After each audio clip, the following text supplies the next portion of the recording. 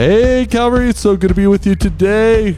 This is the weekly, and this is special edition, the book list. We have a great book for you queued up for your summer reading, or end of summer reading, I should say. My name is Jay. I'm one of the pastors here at Calvary, and I have two special friends in the booth, the familiar Melissa. Hi, Melissa. Hi, friends. And then, Melissa, you want to introduce our guest today? Yeah, our guest is the one and only Ellie Pickett. Hello, hello. Thank you for having me. Yeah, it's so good to be with you. We, a couple months ago, asked Ellie to pick up a book with us, a really great book. We're going to talk about one of my heroes of the faith, actually, Dietrich Bonhoeffer, and a book I read several years ago that I love dearly, and I hope that at the end of this podcast, you pick it up. It's in the show notes, so go to the link. I don't get any credit from Amazon for you clicking on that link. I should set that up. But you should pick this book up. It's a great book. It's in the Erie Library because I can see that Melissa has checked it out of the Erie Library. It's probably overdue. You haven't got phone calls yet? I think I've renewed it 3 times. I would just recommend buying it. You're going to have it a while. Yeah. Ellie and I share a great love. I know Melissa probably doesn't, but Ellie and I share a great love of Star Wars. Everything Star Wars. Sorry to break it to you, but you forgot your Star Wars shirt today. Oh. Jay, is that a Star Wars shirt you're wearing? No, it's a Calvary Bible shirt. Same thing.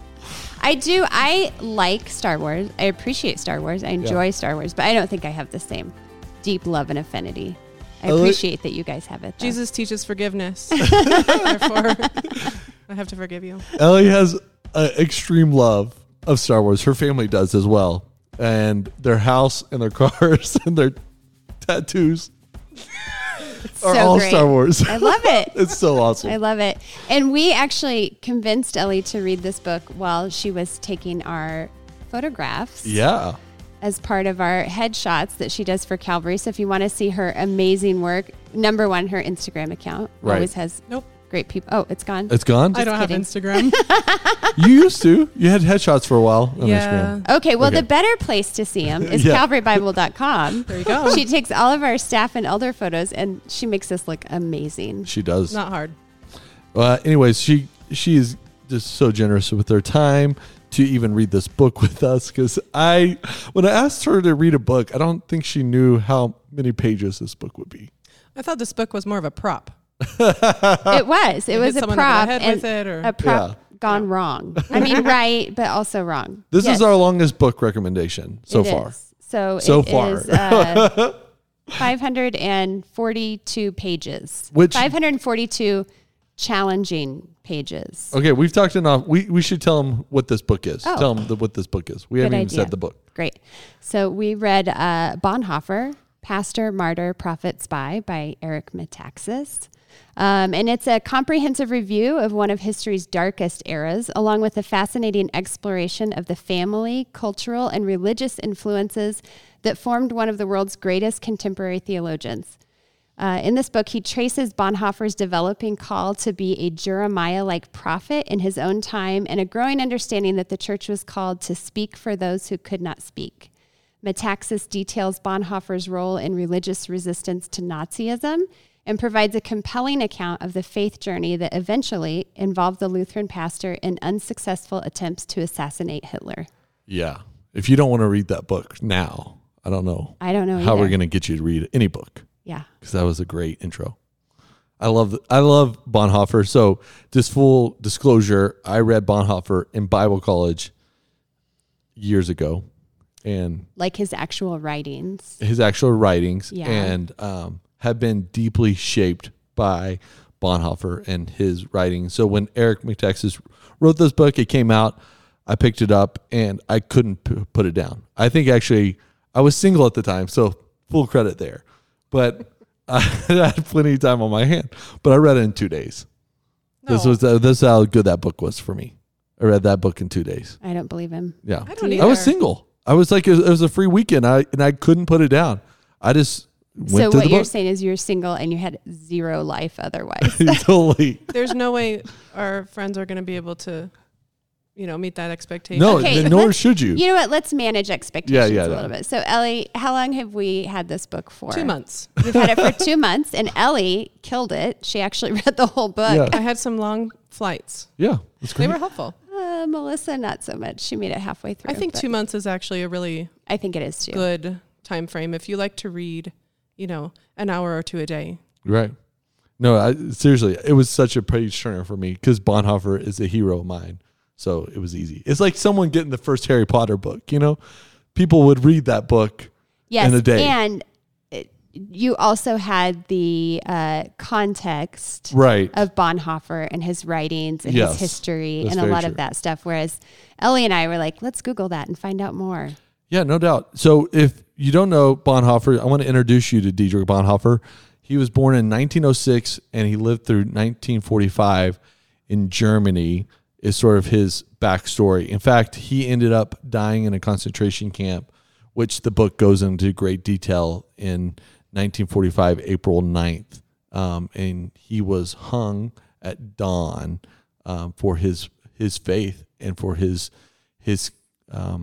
convictions and some of the people groups that he found himself in because of those things. So really interesting man. He was a young man who was born and raised through the Great War, and then he saw his country go through that and come out of that with Germany. And if you know your World War II history, that was a really difficult time for Germany. And then he also was a young man, high school, college, post-college, living through Nazi regime of Germany and seeing his friends and family and his country sort of go through these ebbs and flows of two horrific wars with two interesting, very evil leaders and just the implications that would be to anyone.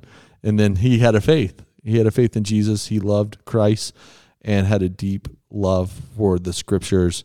And that's what Metaxas, I think, carries really well through the book. I think I love how Metaxas really talked about why Bonhoeffer knew and loved the scriptures so much. It's because he was born of a scientist. Of his family was so prestigious and so well educated, Right. that he approached this. His mother's side of the family was more the believing side, and so he had, an idea, a curiosity, and after all this research, he couldn't help but keep researching, and eventually, I think he just discovered that it was God's calling. Yeah. For him.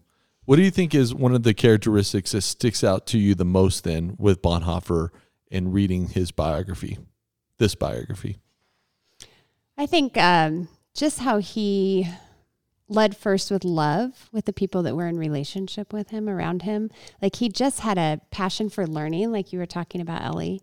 And every situation that he was in, whether that was here in the United States on his visits or in Rome or in Germany, England, that he sought to empathize and totally understand the culture that he was in, the Christians that he was around, and what God was doing in their lives and what God could do through him in their lives. That's really good. What about you, Ellie? I think for me, to add on to that, he would love people and then also preach the absolute truth, black and white, as it is written in the Word of God, which was unusual at that time. Yeah. He was quite a pioneer and was not received well initially, or even in the end by a lot of people. I just loved how he took the Word of God with the most seriousness that one can take it and sense of urgency, so much so that it challenged me in my heart to want to adopt that same sense of urgency. Why do I feel like Christ can be just kind of a little bit related to me? No, he is all Right. of who I am and all of what I should be pursuing. And I think he and his teachings completely epitomized that idea. Yeah, I love that quote that you were sharing before. Do you want to read it? I want to read it. Yeah. Okay. This was the one quote that stuck out to me the most in this book. He said, "Should there be something in Christ that claims my life entirely with the full seriousness that here God himself speaks, and if the word of God once became present only in Christ, then Christ has not only relative, but absolute urgent significance for me. Understanding Christ means taking Christ seriously. Understanding this claim means taking seriously his absolute claim on our commitment. Yeah. It's, I think we compartmentalize so much in our society and just where we are in life that we have our church life and our church friends, and we have our work life and our work friends, and our kids they go to school with, and their parents that are our friends, and we kind of like to put those all in boxes. And so it's so encouraging to see somebody like this that just takes such a strong faith and just blankets his whole life with it. It's and a it applies reversal. to everything. Yeah. Because for us, for me, I find myself trying to relate Christ to the things I'm doing in my life, to the kids at school, to even myself here at church, as terrible as that realization just is. Instead, it really should be God first, and we all say it. Oh yeah, God first. Mm-hmm. But is that actually how we're living day to day? And Bonhoeffer perfectly walked that walk. Maybe not perfectly, but very, very good example of what it looks like to actually put Christ first in whatever situation you're in, instead of the other way around. Yeah. Yeah, I think that's a really good sort of insight to who Bonhoeffer was and sort of his influence, even as we read. But how would you summarize Bonhoeffer's life? You know, the title of the book is Pastor, Martyr, Prophet, and Spy, which is a great title for a book because every pastor wished they were a spy. Jay, that's the secret. Is there something you have Yeah. Jay has theories I don't really want to be a about, martyr or a prophet, but I'll be a spy. Jay has theories about certain people at Calvary, and maybe that their jobs are actually spy jobs. I like spy novels, so He gets a little too into it. I like spy movies and spy novels, so actually, yes, it probably does. But so someone doesn't know who Bonhoeffer is, give us sort of a rough summary of what you learned through his life in this book. He is somebody who pursued education, which led him to the Lord and the Word of God, so much so that he couldn't not live it out unto his very death. Yeah. Okay. So, like, how would you summarize, Melissa, sort of your view of what Bonhoeffer endured and what he did and sort of the life he led? Well, let's not forget, I didn't read the last half of the book. Yeah. Totally. So I don't know. Just kidding. To be continued. I just think, everything, I totally agree with everything that Ellie said. Like, I just think his, the depth of his knowledge and his constant desire to know more and to follow God's heart in every situation that he was in is just totally inspiring. Yeah. I also find it fascinating because you don't normally think of a pastor becoming a spy. Like, that's kind of intense. That doesn't feel very turn the other cheekish. Yeah. You know, that feels very aggressive. And I love, there was a part in this book where he had kind of come to this realization he had to justify little white lies and things as he became the spy, because he knew that it was God's truth that was prevailing. And I thought that was a fascinating little twist. Yeah, and I thought that was super interesting, especially sort of if you think about the life stages of individuals and Bonhoeffer's own life stage. You know, he'd never married. He was engaged, but before he died in the concentration camp. So, like, he has this idealistic view of the world that he has to rationalize with the real historical accounts of what's happening in his country, what type of leader he's under the World War II with Hitler. And I think it's really fascinating, his tensions of wrestling with the ideals that he might hold and the truth of, like, the reality of day-to-day living out his faith. I thought was really interesting. So, Jay, you've talked about how influential Bonhoeffer has been in your life. So what are some of the hands-on ways that you've seen his influence? Yeah, Bonhoeffer, this is throughout the book, but he is adamant about the Sermon on the Mount. So that's Matthew 5, 6, and 7. And that is Jesus's magnum opus of a sermon, like what the kingdom of God is, what it is to follow God, what it is to be a person of God. And so I think Bonhoeffer wrestles with that his whole life, and I find that really influential in my own life. How serious he took Jesus's words to the point of, like, living them out regardless of the cost for his own self. You know, there's a famous quote that you'll hear in sermons occasionally, if you've been around the church a long time, but it's like, grace is free, but discipleship costs, is a Bonhoeffer quote. And I think that's a really important fact for Bonhoeffer, is that he saw discipleship of following Jesus is going to cost him everything, and it's really hard. But for Bonhoeffer, it gave him the most life. It led to the best life possible, and he really took Jesus' words literal as much as you can, you know, in context of Matthew 5, 6, and 7. Yeah. Which I find inspiring. I mean, this is fantastic, you know? Yeah. Makes me want to go back and read that with more intention in Matthew. I mean, I think we all kind of know the gist of it, but Right. he probably had that thing dialed in Yeah. to where he could apply it to every day. Yeah. Every situation, wherever he found himself. Yeah, it was sort of, you know, the kingdom of God and the kingdom life was sort of the lens he viewed the world. So if you have glasses on, or you're a person wearing glasses, think about putting the kingdom of God as sort of the clarity of which you see the world. And I think Bonhoeffer does that really well through his life, is he is always wrestling with, like, this is sort of the nationalist church. You know, Germany is culpable of some horrific stuff. And, you know, as hard as it is sometimes to think about, but, like, you know, there was Christians, claimed to be Christians, who were fighting for Nazi Germany. Like, you know what I mean? Like, that's, how do you get there, right? We all ask that question, like, how do you get there?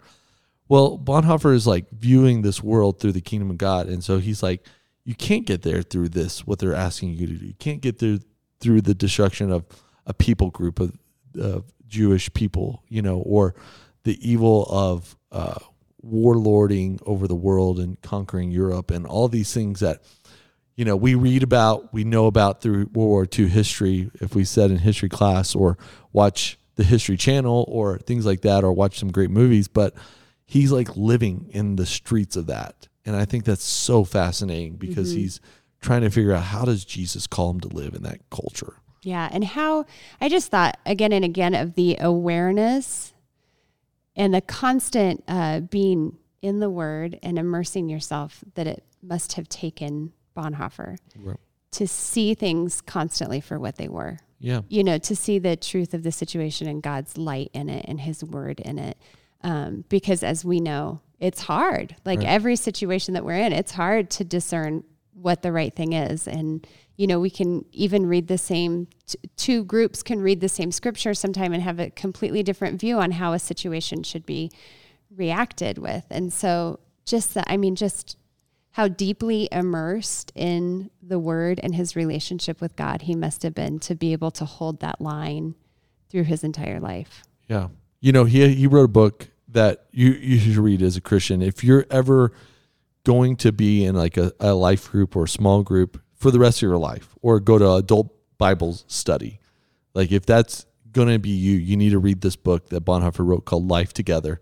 It's like less than 100 pages. It's fantastic. But I think one of the reasons that Bonhoeffer survived what he did, and he lived how he did, and Metaxas talks about it a lot. He just doesn't name it all the time, but he had a community. He always had people around him, encouraging him, listening, discerning, praying, like, challenging. Like, he always was around a community, from his very young family days of church on Sunday night around the family piano to his days in teenage years and university life. Like, Bonhoeffer always had a community of people he could bounce ideas off of, and thoughts and ideas. And they sort of regulated him too, in some extent, of this idyllic view to, like, the reality of what was present for him and his faith. Yeah.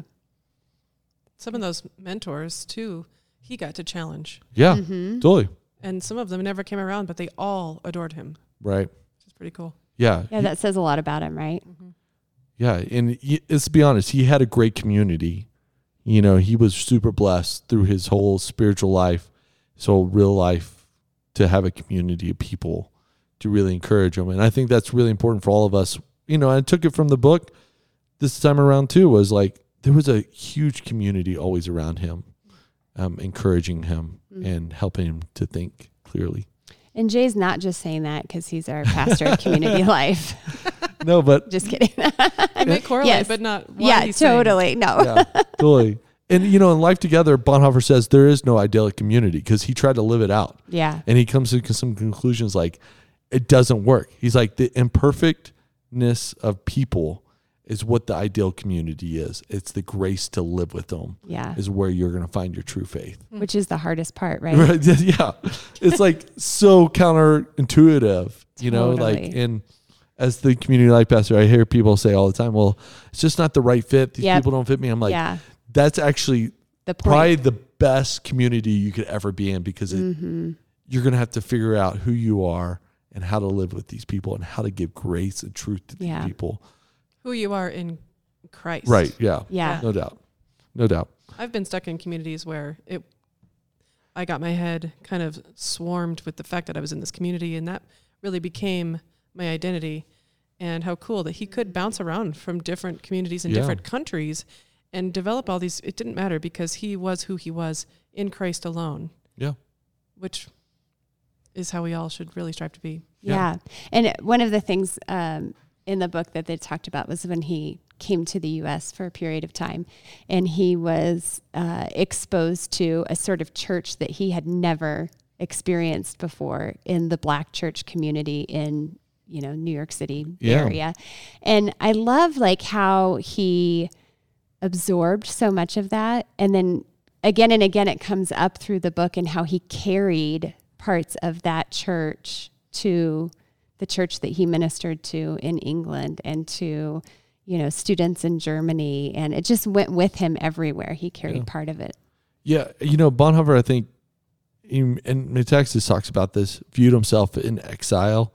And I think the Black church for him was a people group that knew who he was because they were in exile too, in some ways of like who they were and around the turn of the century coming out of, the Great War and World War II and the New York City through the Great Depression, all those type of things really influence, I think, Bonhoeffer in some really wonderful ways. And, Metaxas says he has criticism. Bonhoeffer criticizes the American church in some ways, and I think they're really good criticisms and really thought-provoking criticisms. And you should read this book because it sort of gives you this overview of this guy's life and the wonderful, wonderful story he lived, even though it was cut short through Nazi Germany. The crazy thing is, and I love this about the end of the book, it's only 3 weeks until that concentration camp is liberated. Yeah, isn't that crazy? Like, he is so close to finally living through the war. And, that's part of the sadness for me is I want to see what Bonhoeffer says when he's like 60 and 70 years old. Yeah. Compared to what he's saying when he's 20 and 30, when he's a young man. Yeah. But what a beautiful view of the gift of God putting the right people in the right moments of history in the right time and thinking about that in our own life. Like, Right. I mean, none of us in this room are Bonhoeffers. Sorry to break it to you, Jay. I'm not a spy. But God did put us where we are in this time, in this moment for a specific reason in our communities, in this church, in all of these areas. And to think about that, from that perspective of his divine plan and our part in it it's such a beautiful picture. Yeah. And it's mutual beneficial. It's benefiting you to be in this community. It's benefiting us for you to be in this. And like, I think that's so wonderful how God does that. Like, it's just not give and take, you know what I mean? It's this really wonderful thing for the community to be fully present with each other and fully present with God. And I think Bonhoeffer encourages us to do that in so many ways. Yeah. And to add the seriousness and the accountability, like you were talking about, Ellie, that I think a lot of our community is missing.